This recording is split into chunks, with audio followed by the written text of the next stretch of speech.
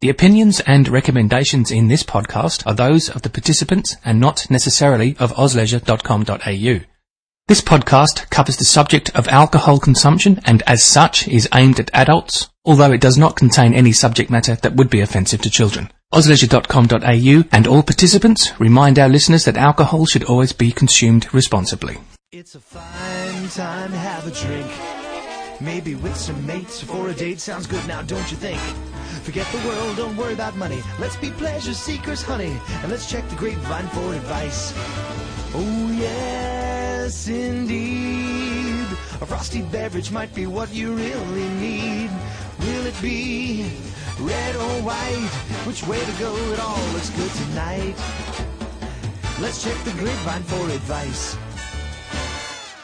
So welcome back to episode 3 of the OzLeisure Grapevine. I'm in the studio again with Greg. Hello, Greg. Hi, Richard. Good to have you back here. Thank you very much. And Greg, what are we going to talk about in this episode? Tonight I thought we'd talk about cellaring advice and how to set up your cellar and why do we need a cellar. And also I thought I'd throw the issue around as well because it's closely connected of Stelvin caps and corks. And which one is better and how do they affect wines? And that's a good question. So I thought we'd put both in together and talk about this as one issue. Oh, great. All right, well, let's kick off. Then what I suppose the first question is, what's a cellar? Well, a cellar can be anything from 3 to 6 bottles under the bed to something that's carefully maintained, $45,000 underground job.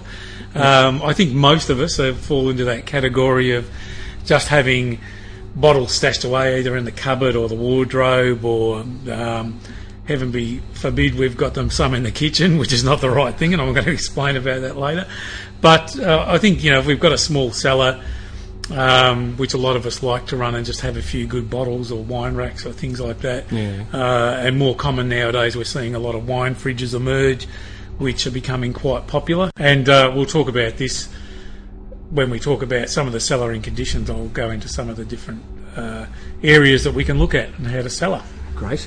So why do we need to store wines away, Greg? What's the reasoning behind it? Basically, the purpose of storing wines is to improve the wine's quality, and we want to get more out of that wine in long-term future use. So whether it be a white wine or a red wine, they will improve with age. Certain wines don't improve with age, things like Sauvignon Blancs, which are supposed to be fresh and young and drunk lively, like 2006 vintage. But some wines like a Chardonnay will improve with about 2 to 6 years, and definitely things like Rieslings, which will cellar up to 15 or 20 years, or Semillons, which will do the same thing. They actually change overnight during the cellaring process. Like a Riesling will give you a toasty character that it turns into. Fantastic drink if you've got a really good aged Riesling. Reds obviously do the same thing. We have a lot of tannic bite in a red, and when we talk about tannins in a red wine, we're talking something when a lot of red wines are made and they're very young, they'll have like 1 million spiky balls in there, which are your tannins. The purpose of cellaring a wine is to lay the wine down to get those tannins to form long, smooth, silky chains, and this is what improves the wine and makes it softer and smoother over a period of time. So we want to cellar to improve that wine's condition, and either we look at short-term cellaring depending on the quality of wine, or we look at something long-term. So if we're looking at big wines like Penfolds Grange and Hill of Grace and some of those bigger, more structured wines, we want to put those away for a longer period of time to really get the best out of them. The other end of the scale is also when we get a wine, it's very fruit driven at the front of the palate, and the wood characters don't really dominate that much. What we want is the fruit and the wood to marry up after a certain period of time, and that's when we get it at its optimum cellaring peak. Once we leave it too long though, the fruit seems to drop away on the front of the palate and the wood characters dominate and take over, and quite often what we can get are these old leathery characteristics that some people really like that in a wine. I think they're a little bit detrimental myself. I like a bit of just the catching the wine at the right time with the fruit and the wood balanced out, but it's up to the individual and the way that they drink them. And are there any basic rules that we have to follow to reach that optimum? Yeah, there are a lot of basic rules with wine cellaring. as I was just discussing, like where you've got your wine stored is very, very important. So if you've got it in the lounge room, on the wine racks, might look fantastic, but it's being subject to heat. If you've got ducted heating, or the house is heating up and going cold again in winter, that makes a big difference. We've also got to look at cellaring conditions as far as light, because that can be detrimental to wine, especially direct sunlight? Direct sunlight will really kill a wine off, but also fluorescent light as well will have a detrimental effect. So you want your wine to be kept in the dark, stored without moving. A common housewife's tale is to rotate wine every 3 months or 6 months. That's bad. Slap on the wrist. You really wanted to keep it still. I tend to store it with the label up, and I tend to store it on a very slight angle with just a bubble in the top shoulder, rather than having it stored downwards. What this does is, when I pull the wine out for decanting later on, I make sure that then the sediment has actually fallen to the bottom of the bottle. Okay. And when you take the bottle out after decanting for storing for 10 years, and you want to decant, you stand it up slowly, leave it for 24 hours. The sediment will then run into the punt in the end of the bottom, and then what you should do is slowly decant the wine into a jug or a container, and if you run a light just under the neck as you decant, you'll actually see that sediment come up through the neck, and then you can stop. You'll have about 8 or 10 mil left in, and what you get is a good clean drink. Yeah. I mean, if you're very fussy, if it's a $200 wine and you want to pour the last bit through a tea strainer, but it basically ensures a good wine. So simple rules are: cellaring temperature should be about 15 degrees static. 14 to 17 degrees is allowable, but once your wine goes under 10 degrees, it retards the maturation, and if it goes over 20 degrees, it forwards the maturation. Right. So what you have to look at is the actual place that you store the wine shouldn't have too much fluctuation, and if you just get a temperature gauge and check your temps at certain times during the day, like 3 or 4 times a day over a couple of day period, will give you a good fluctuation indication. And also do it in the summer and do it in the winter. Yeah. Now, obviously, if you've got a great underground area that sort of sits on that temperature, that's fantastic. I don't advise cellaring just under the house unless you've got a good area. That was my next question, actually. Yeah, because a lot of people do tend to throw wines under the house in cardboard boxes. The cardboard boxes can be some insulation against the wine, but you have to watch if you've just stored them in racks or something like that, because you get snails eat the labels in it. Watch your Grange and watch the $10.99 Penfolds. And also you do get a lot of fluctuation within winter. Your house gets quite cold underneath. So unless you've got a stored area that will not fluctuate too much, that's very important. Good things that can really help you within the home cellaring.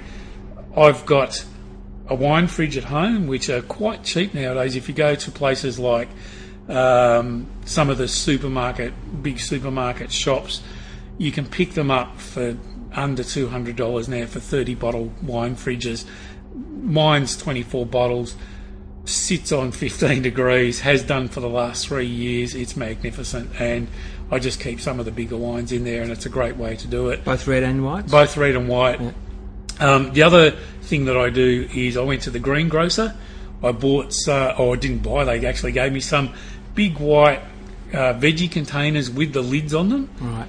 And they're also very good storage, and I just put those behind next to my wine fridge, and I've measured them temperature-wise. They tend to keep the wines very cool even in the summer, tend to sit them on that 15 degrees. So that's a cheap alternative. Now you can go into larger wine fridges, anything up to some of the Eurocave fridges, which are like $8,000 or whatever, but they will hold a lot more capacity. So it just depends on what budget you run on. Yeah. You know, and of course, if you want to go into extreme extravagance, you can build an underground cellar. Other things we have to be aware of with our cellar conditions are odours. So don't store your wines down the bottom of the pantry, because if you've got the onions down there as well, corks are a drinkable product, and they will drink air in, but they'll also drink in odours. So you don't want a lovely 2002 Shiraz that you've stored for 10 years that tastes like onions. So that's another thing that you need to watch as well. And if you observe all those basic rules and timeline your wines so that you don't sit them there too long and they do fall over at the end of the day, but timeline them so you can say, I've got 6 bottles of something or 3 bottles of something, let's pull it out after 6 months or 2 years or whatever and try that wine and see how it's progressed. If you find that it's starting to age and mature, then you've got to say, well, I'm going to drink that within the next 12 months because it's going to fall over. Okay. So I get a lot of people that come in nowadays, and I think we were talking about this in previous shows, and they say, oh, I've got this wine from 1990 or 1980 that's just fallen over. And so there's not as much cellaring times on wine nowadays, I feel, because they're made to drink now a bit more faster. I put most wines 2 to 6 years on reds, or 2 to 8 years at extreme. Some of the bigger wines will go 10 to 15 years. That's just my gut feeling on most of the wines that I've tried and seen cellaring wise. And does it matter if they're corked or screw capped? Well, corked and screw caps are 2 different kettles of fish now. Now we're seeing a lot more longevity with Stelvin caps or screw caps. And what we're seeing is, and I don't think the actual market's really sure, because Stelvins they've been around since a long time, but they're only really on the market the last few years. And what happened was the New Zealand wine market were actually the instigators of these things in recent years, and they're putting them on all their Sauv Blancs because it was just easy to open. And then the Australian market has followed suit, and we had a lot of resistance at the start because everyone said, oh, the theatre's gone of taking out the cork out of the bottle. And people have got past that now and said, it's actually a great idea. I like opening my Stelvin cap, and it's easy, and I just screw it back on and it keeps my wine for a couple of days. And I think that what we're seeing also is greater longevity out of Stelvin caps. And Henschke did tests of their 1995 Mount Edelston, and what they did was they put half under screw cap and half under Stelvin cap. Sorry, my apologies. Did half under cork and half under Stelvin cap. And when they tested the 2 wines side by side, they pulled the corked ones out first and found obvious oak age characters through the maturity and development of the wine. When they opened up the Stelvin caps, they're all fresh as a daisy. So it's proving that the Stelvins are keeping wines younger, longer. And what we're also seeing now is some producers are actually pre-oxidising Stelvin caps to kick-start them, to get them to cellar better and mature a bit more in the cellar. So, there is a big difference and with wines with both cork versus Stelvin. Me, I'm a Stelvin lover. The big problem with corks are 1 in every, well, this is what the industry used to say, is 1 in every 50 wines are corked. It's more like 3 in every 50 wines are corked. Can you just explain? Corking is, or what corked is, it's called TCA, which is trichloranisole, which is its technical term, and it's an invisible bug that's all around on the ground. And what happens is when they strip the bark off of the trees in Portugal where they make the corks, they throw the bark on the ground and it picks up this TCA. Now, they've never really had full testing programs that can pick up badly affected corks. So the corks get all produced and go into the wines, and then randomly we'll get wines that will pull the cork out of the wine, and we get these wet dog or wet cardboard or musty sort of odours that come through onto the wine.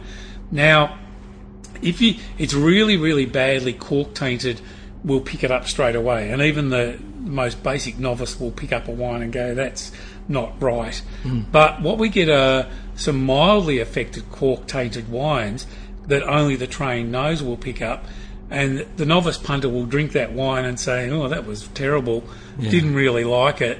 won't buy that again. But what they've actually had is a corked wine, but they haven't picked that up.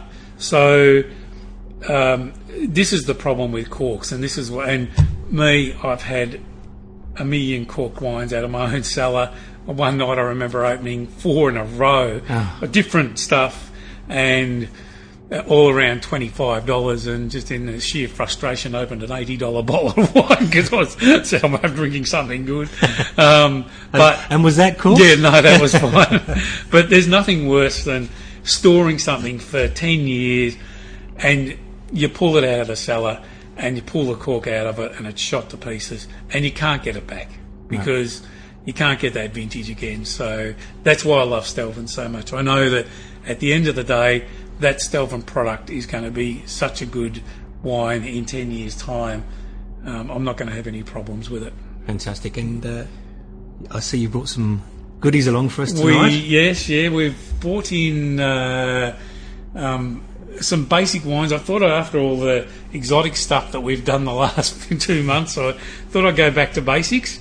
I've done a bit of a Barossa feature tonight, so I thought what we'd do is look at a few different wineries that are producing in the Barossa. And are these Stelvin and cork? These are, Stelvin and cork. And the first one I've actually brought along is a Riesling. Now, it's made by a Barossa winery, but it's produced out of Eden Valley, which is the classic region for Riesling. So we're going to look at St. John's Eden Valley Riesling. And this is a great little winery I've just discovered this year. And so I've brought along a few of their wines for us to have a look at. Quite taken with this wine when I first tried it. It's typical Riesling, aromatic, bright, pale straw colour. It's got a brilliant sheen about it. The bouquet just displays essence of Riesling, which is lemons, limes, citrusy characters. It's got a little bit of chalky, flinty minerals and green apples, which is a nice flavour. It doesn't have what you get on some Rieslings, which is that petrol or kerosene character, which I think is a bit of a detriment. To me, some people like it. I think it's a bit of a winemaking fault myself. So I tend to like cleaner Rieslings that don't have that character. The palate of this has got an excellent weight and it's flavoursome. It's got very intense lime and steely acidity. It's just clean, crisp finish and a seamless structure. I really enjoyed it when I tried it. Looking at about $16.99, so great little product for the market. Value for money. Yep. And is that a Stelvin? That's a Stelvin cap, yeah. Yep. So that most of the whites we're finding nowadays are in Stelvin cap, so you can be assured of something fresh and young, and it will really cellar quite well. So quite a good little wine. Next, I brought along some of the reds from this same winery. This is again St. John's Road. And the first one I brought along is called their Blood and Courage Shiraz. Yep. This is Barossa, and it's made in Granite Creek, which is one of the really premium areas. I've got to say, this guy who makes these wines, Ralph Binder, he's an absolute icon out of the Barossa. And I've tried some of his other wines as before, and he makes quite a few good ones. One called Veritas Hainish, which is a bit of an icon up in about the 350 mark. So... but this one's a great little wine. It's about $20, Mark. We actually tasted this last weekend in the shop and got great response from all the punters. Again, vibrant, very dark purple hued. It's got strong blackberry, spicy blueberry and boysenberry on the nose, and it's just a typical fully ripened Barossa Shiraz. On the palate we see nutmeg, vanilla, fennel, dry roasted almond notes from the oak barrel maturation. It's got intense blackberry fruit flavours and it's a very full, generous palate. We see a very mellow acidity and velvety tannins and a bit of coffee and clove flavours just on the finish to top it off. So very layered, textured. It's won awards in the New Zealand International Wine Show in 2006. It won a gold medal and 2 trophies, and also won Best Shiraz and Wine of Show. It also won a silver in the Perth Agricultural Show and a bronze in the Royal Adelaide. So a lot of wine writers have written about it and given it some top marks. And yeah, we were very impressed with it when we tried it. Excellent.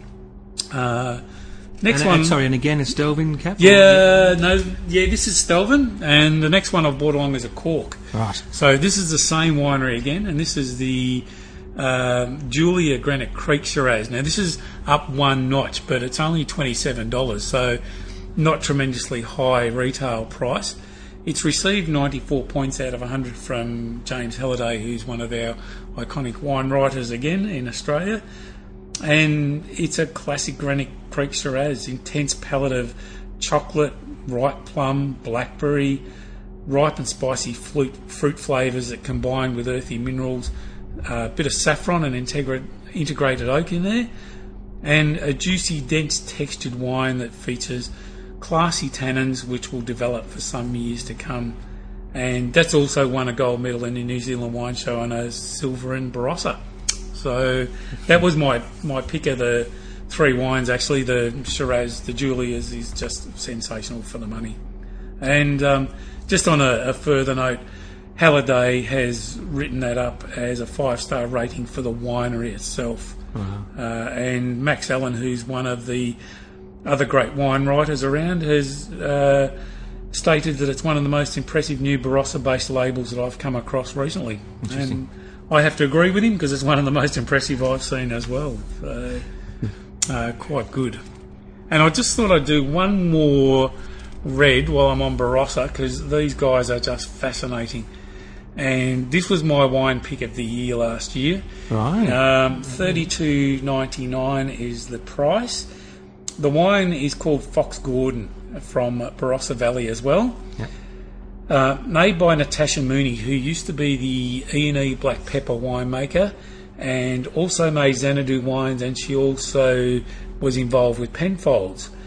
Now, the Fox and the Gordon are her girlfriends, and they've actually backed her into the winery, and she only makes about 4 or 5 different wines, all reds, all very impressive. I've actually bought these for my own cellar. Yeah. The first one I tried was the 04 8 Uncle Shiraz, which I had when I was away down the beach, and it just blew me away. I couldn't believe the quality of it. And I bought some for my own cellar, and that's just sitting away for a couple of years. And I also bought some 8 Uncle, some Hannah's Swing, which is the higher label, and that's the 03, and I've put that away as well. I found that was very big, rich and porty and dense. So I'm looking forward to actually trying the next vintage of that. Yeah. And there's a Cabernet she makes named King Louis. These are named after her children as well, I found out. And the King Louis is absolutely fantastic. Love that. I've bought some of that and put that away as well. But the wine I'm going to feature tonight is actually the 05 Fox Gordon 8 Uncle Shiraz. This is a new release. I feel it's better than the 04. 05 has been a sensational vintage. I think this is going to be, again, one of those absolutely cracker standout wines of the year. It's taken from one of the Penfolds Grange Growers vineyards, some of the fruit, and also from the E&E Black Pepper vineyard. So the quality is quite high, and we're seeing a wine at that price that it should really be up in the $70, $80 mark, because it's a fabulous drink for the money. And we've had it on feature here for the last month as my wine of the month, and everyone that's tried it's come back raving about it. So Wow. I'm very, very impressed with it, and I think Natasha's done an absolutely fabulous job with this wine. So for our listeners, it's called again? It's Fox Gordon 8 Uncles Shiraz, and just sensational. It's really densely layered Shiraz, which is what good Barossa should be like. Yeah. It's just got all those wonderful characters that you look for, like the blackberries, the chocolates. It's stunning. I just can't rave enough about it. So if anyone wants to try a really outstanding wine at value for money, this is absolutely it. Fox Gordon 05 8 Uncles. Wise words. Yeah, thank you. Now, I see you've got a couple of beers to finish up with. Yeah, I have. I've bought along... I've actually bought 3 beers, and the first 2 beers I thought I'd talk about... these are only new in the shop. This is Melbourne's newest brewer called Emerald Hill, and Carl out at Emerald Hill is producing pale ale and wheat beer, and we've had both running in the shop now for the last month. Fabulous beers. He's actually just cleaned up the Australian Beer Awards and won 2 silver medals and 2 bronze medals. And if you want a really good pale ale that's down to earth, tastes like pale ale should be, got plenty of nice rich characters about it, and this is it. The wheat beer I was very impressed with as well. Great little wheaty. They've got really good down-to-earth flavours, and that's what makes them so interesting. And I tried both. He gave me a couple of sample bottles and just said these are fantastic and put them in the shop straight away. So Great. Highly recommendable. We'll have some photos on the site, of course, that you can look at, and if you like those styles, they're definitely the go. Last beer I've brought along is Saint Arnoux, and this is a small premium brewery from based in Sydney. It's a blonde beer that they produce, though they are going to produce some more in the future. Very clean, Pilsner style, crisp, has all the nice things that you look for in a good beer of this style.